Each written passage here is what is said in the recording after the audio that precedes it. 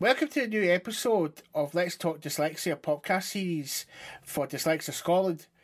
My name's David Thompson, and in this episode I'm interviewing TV producer and author Finn Arthur. Just before he retired, Finn found out he was dyslexic. In this episode, we'll discuss with Finn what it's like to be dyslexic in later life. Finn will also discuss in this episode how he's coped with dealing with certain situations in his day-to-day life. Some of you who are listening might find it interesting or might take comfort in his experience of being dyslexic in later life, which is all part of making Scotland a more dyslexic-friendly country.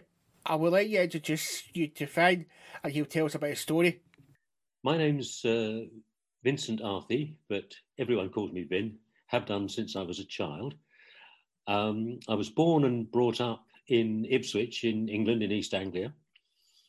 Became a teacher, went into teacher training to train teachers, but I'd always been interested in broadcasting and comedy. So I used to write comedy scripts and so on, and eventually went into becoming a television producer.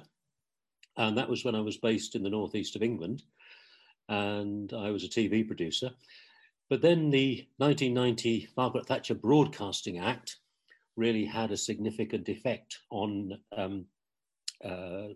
television production, independent television production. And I went back into education, teaching film production, television production, that sort of thing. Now, I'd done quite well as a TV producer, become an executive producer, which meant I had an office, I had a secretary, and so on and so forth. And during the 1980s and 90s, when computers were introduced, I wasn't taught how to use them. I gave dictation to my PA and my secretary. But when I went into teaching, I found I had to be able to handle the computer. And it was a problem. I was completely baffled. I couldn't do it.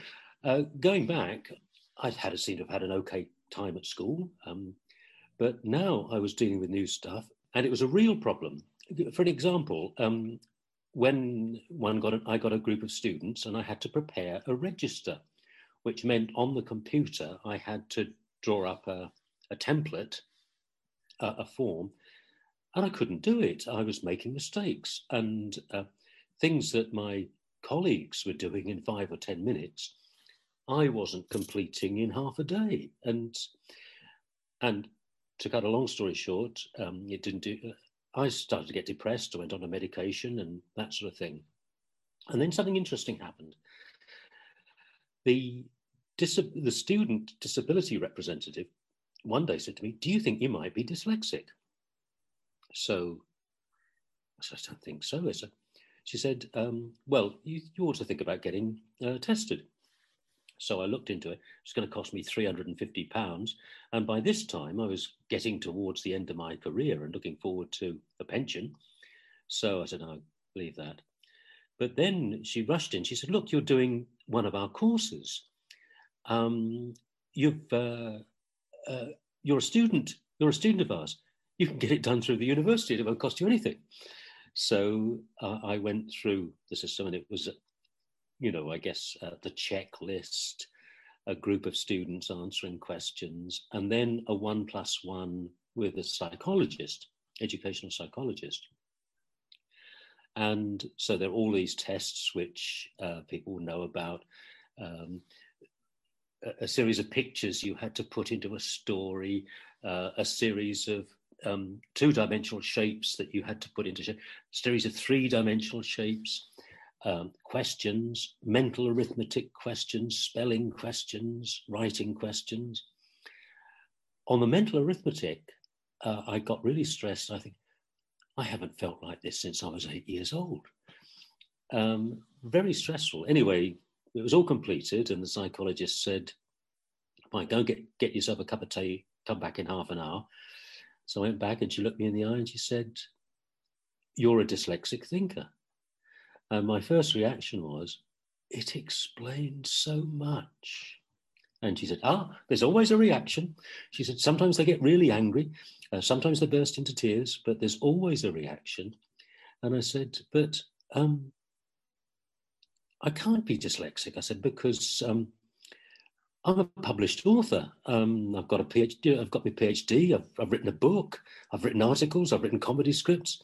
And she said, remember that dyslexia is not a reading problem. It's a working memory problem. And then she said, but you do have a reading and writing problem.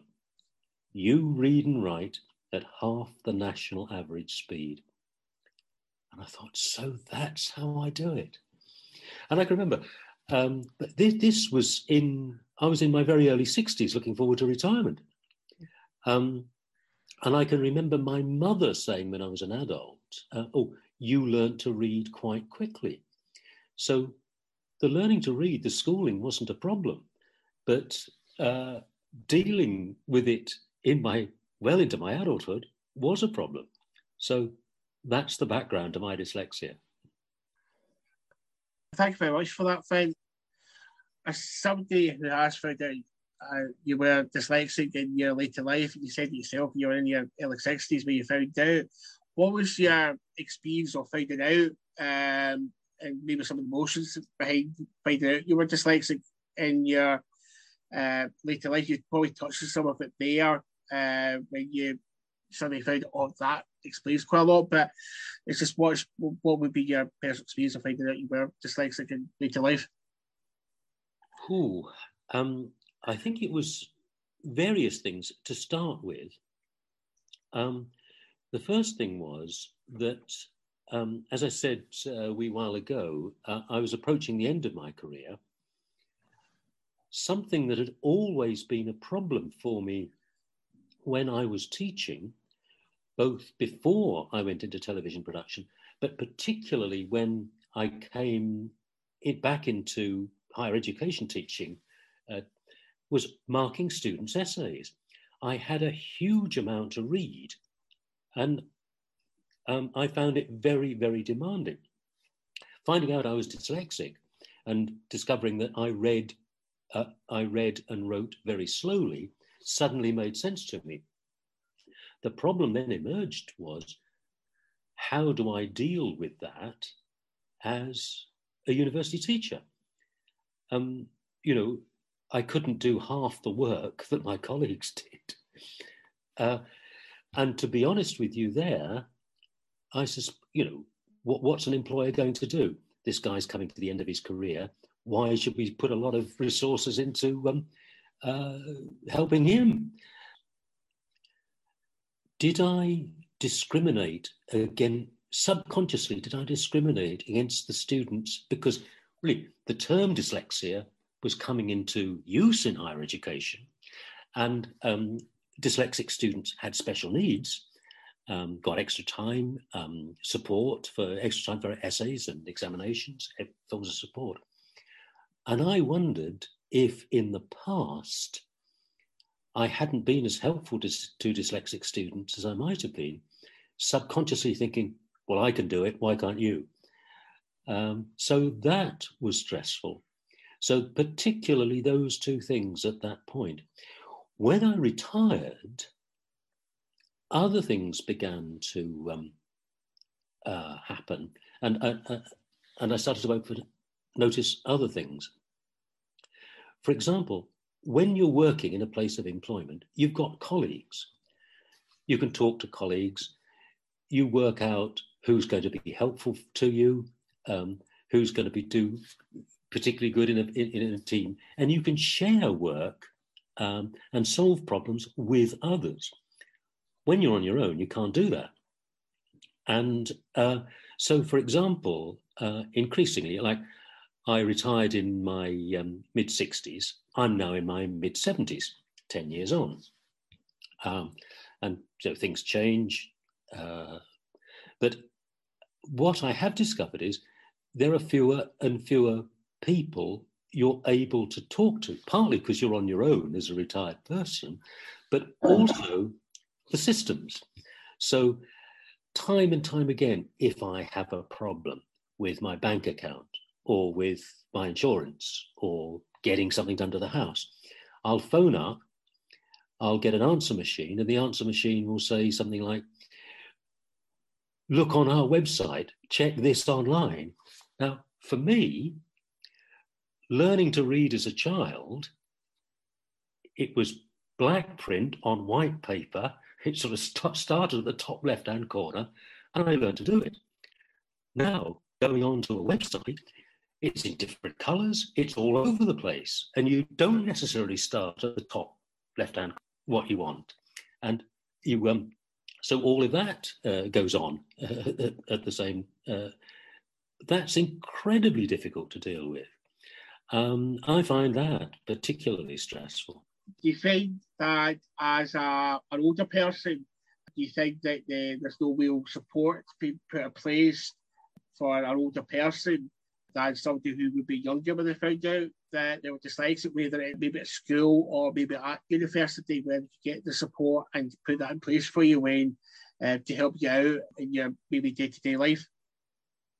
I think there needs to be more research done on this sort of thing. For example, it's absolutely clear, although it's certainly not perfect, and it's certainly not part of requirements in the Scottish system, that all children are assessed for their learning needs when they start school. And I think that's where it begins. If we could, when you think of the millions of pounds that are spent on testing children in schools, and compare that with the amount of money that's spent on working out what helps individual children learn best, the two figures don't, and the two philosophies don't bear comparison. So I think things are changing. And certainly awareness of neurodiversity, awareness of dyslexia is becoming more noticeable in society generally. But for people, say, in their 40s, perhaps, 50s, perhaps, certainly 60s, 70s, 80s, 90s, people are living longer, people likely to have been assessed for learning needs or dyslexia at school and may not even know. Now, I think there's a huge amount of research to be done in that respect. How we actually deal with that problem, you can't send every 90-year-old back to school or give every 90-year-old a tutor, but I think there are certain things that can be done. For example, I do think that society in general should be aware of individuals' needs. So, for example, if I phone up my bank or insurance company or whoever with a particular problem because I can't, or I find immense difficulty in working out or finding out the information I need or doing what I need on screen, a response, something on the telephone. And I do say, now, when I do speak to a person, I say, I'm in my mid-70s and I am dyslexic. I have particular difficulties here. And I hope one of the things I'm doing is making people more aware of dyslexia per se and the needs of dyslexics too. Do you think that when you made contact with the bank about a personal issue and you made them aware that you were dyslexic, did that actually help you when you're solving the problem and issue you're dealing with? It depends. I'll give you a specific example. We're talking really when I'd retired, so I was in my 60s, and I got a computer and a printer, and I couldn't get the printer to work.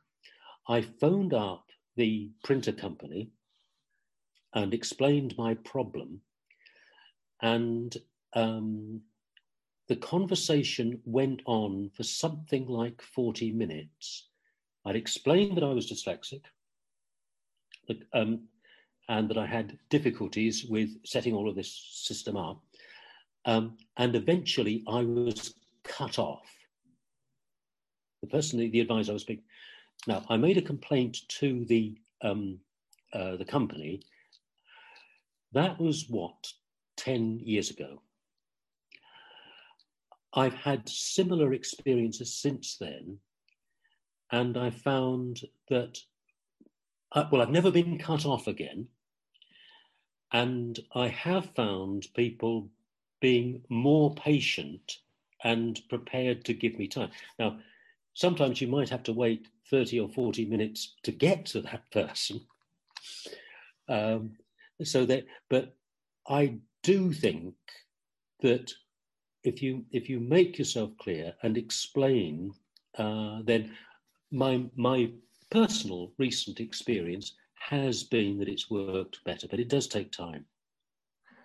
What sort of support would you like to see in place to help those older people who are in their 40s, 50s and older who are dyslexic? Well,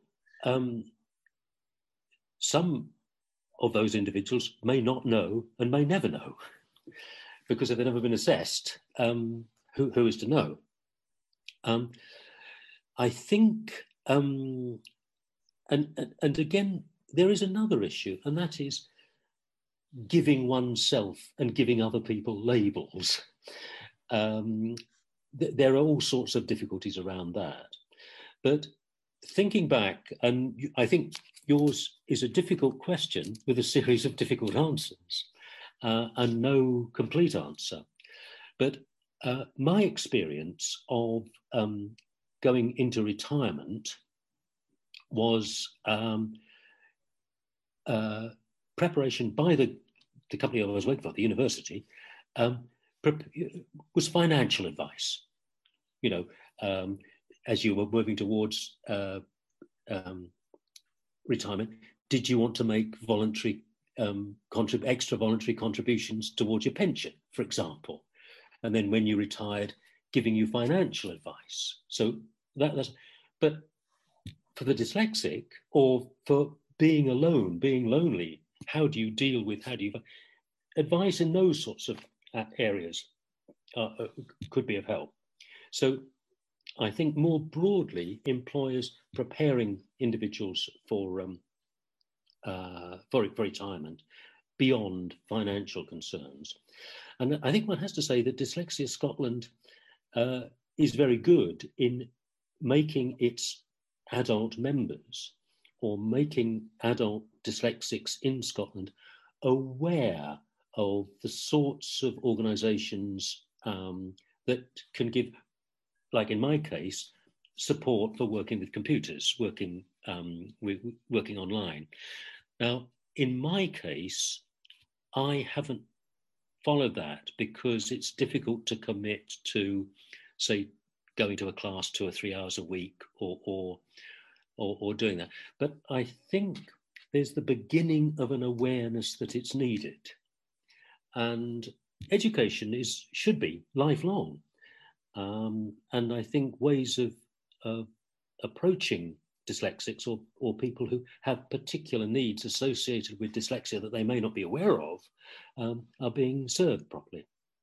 Just for adding forward to what you just said about help and support that you've been given, has there been any other support that maybe, like I said, Dyslexia Scotland has given you as an older person to deal with you being dyslexic, or any other organisations have actually helped you out in terms of being dyslexic and try to devise a sort of coping mechanisms to deal with being a dyslexic person? So the support that Dyslexia Scotland has given me as an adult dyslexic, yes, going back to that. Mm-hmm. Certainly when I moved into Scotland 12 years ago, I made contact with Dyslexia Scotland very early on because I wanted to be supportive. I think you might have missed me saying that, a term I've used in the past, I'm a born-again dyslexic. I like to talk about it and help people. So I made contact with Dyslexia Scotland, and Dyslexia Scotland's adult network has been a real boon. There has been practical help or avenues for practical help when I've needed it. But the main thing is to be reassured that one is not on one's own, to meet with other dyslexics. I know it's been difficult during the COVID pandemic and the lockdowns and that, but actually meeting fellow dyslexics and being mutually supportive, I found the biggest benefit by far. I could give you lots and lots of examples, and without mentioning names, going to a writer. I mean, I'm a writer. I write. Going to a writers' meeting and meeting someone there and just chatting, and the guy saying, "Well, I'm not really a writer. I just come along with my wife. I'm dyslexic," and I say, "I'm dyslexic," and then we get talking, and a bit reassuring another dyslexic that it's okay, and one. Festival time, when we first came to Scotland, we let a room to a young dancer, and she walked through our living room and she saw an open copy of Dyslexia Scotland's Dyslexia Voice. And she said, "Oh, I can read it." And I said, "What do you mean?" She said, "I'm dyslexic, but this is so easy to read because of the print format. So you're dyslexic, I'm dyslexic. That's why I've got this magazine here." So I found meeting with other dyslexics and just being supportive is by far and away the most beneficial, the most important thing. No one ever said life was going to be easy, Yeah. So ways of being supportive above and beyond the practical details, I think is so important. You found out you were dyslexic while you were down south in England. Did you get support from your colleagues down in England with the British Dyslexia Association, who covers England? Have you got support from them? What kind of support did you get? Well, yes. Just thinking back, because it's a while ago now, going to conferences, going to meetings, meeting other dyslexics, that was important. But of course, the British Dyslexia Association was based about 400 miles away from where I was living. In Dyslexia Scotland, in Scotland, Scotland's a smaller country. Well, I suppose in terms of population and geographically, it's pretty big. But I did find that I felt physically closer to other dyslexics. But the bigger concern is, of course, what my employer could do, employer support, and being realistic. Crikey, I mean, I was in management, and you know the sorts of things that managements have got to think about. And one of the things they're going to think about is how much money can we put into this guy who's 4 years off retirement? So I was aware of that. Now so one of the things that was suggested for me was a particular sort of employment proposal, which simply wouldn't have worked with the work that I was required to do. It would have meant that my colleagues would have had to have done every other single member of my department would have had to have worked differently to accommodate me, and that wouldn't have happened. I was given a counsellor, and she was really very, very good indeed. But her partner got a job in the Middle East about 6 months after it started, and she wasn't replaced. I mean, she wasn't replaced, and there was no replacement as a personal support for me. But by then, I was barely 12 months off retirement. So back to the first thing: how many of our resources can we put into this? Did you develop any coping mechanisms while you were at university, when you're teaching, when you found out you're dyslexic, and maybe anything you thought subconsciously you were doing with when you were, before you found out dyslexic, any sort of coping mechanism you were doing when, or through your career and up until you found out you were dyslexic? That's a very good question. Looking back,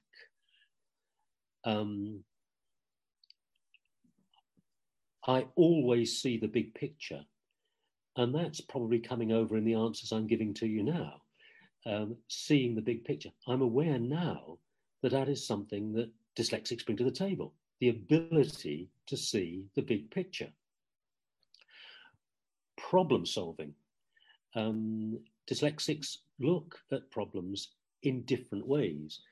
And I should say that my particular interest over the last 30 years has been espionage. My writing has been about spies, not fiction, but non-fiction research, meeting with espionage specialists and writing about that.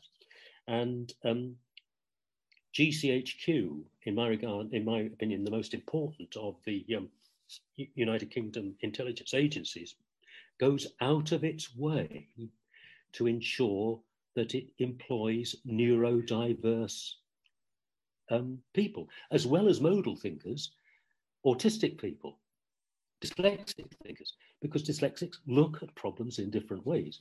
And I certainly found that when I was researching espionage, asking different questions, approaching different people, approaching them in different ways. That's so being able to see the big picture, problem solving, tenacity. And again, through my research, and again, you find that dyslexic people are tenacious. I found that in my research. I would not take no for an answer. If a door was closed in my face, I would look for a window or another door to get through. So being tenacious.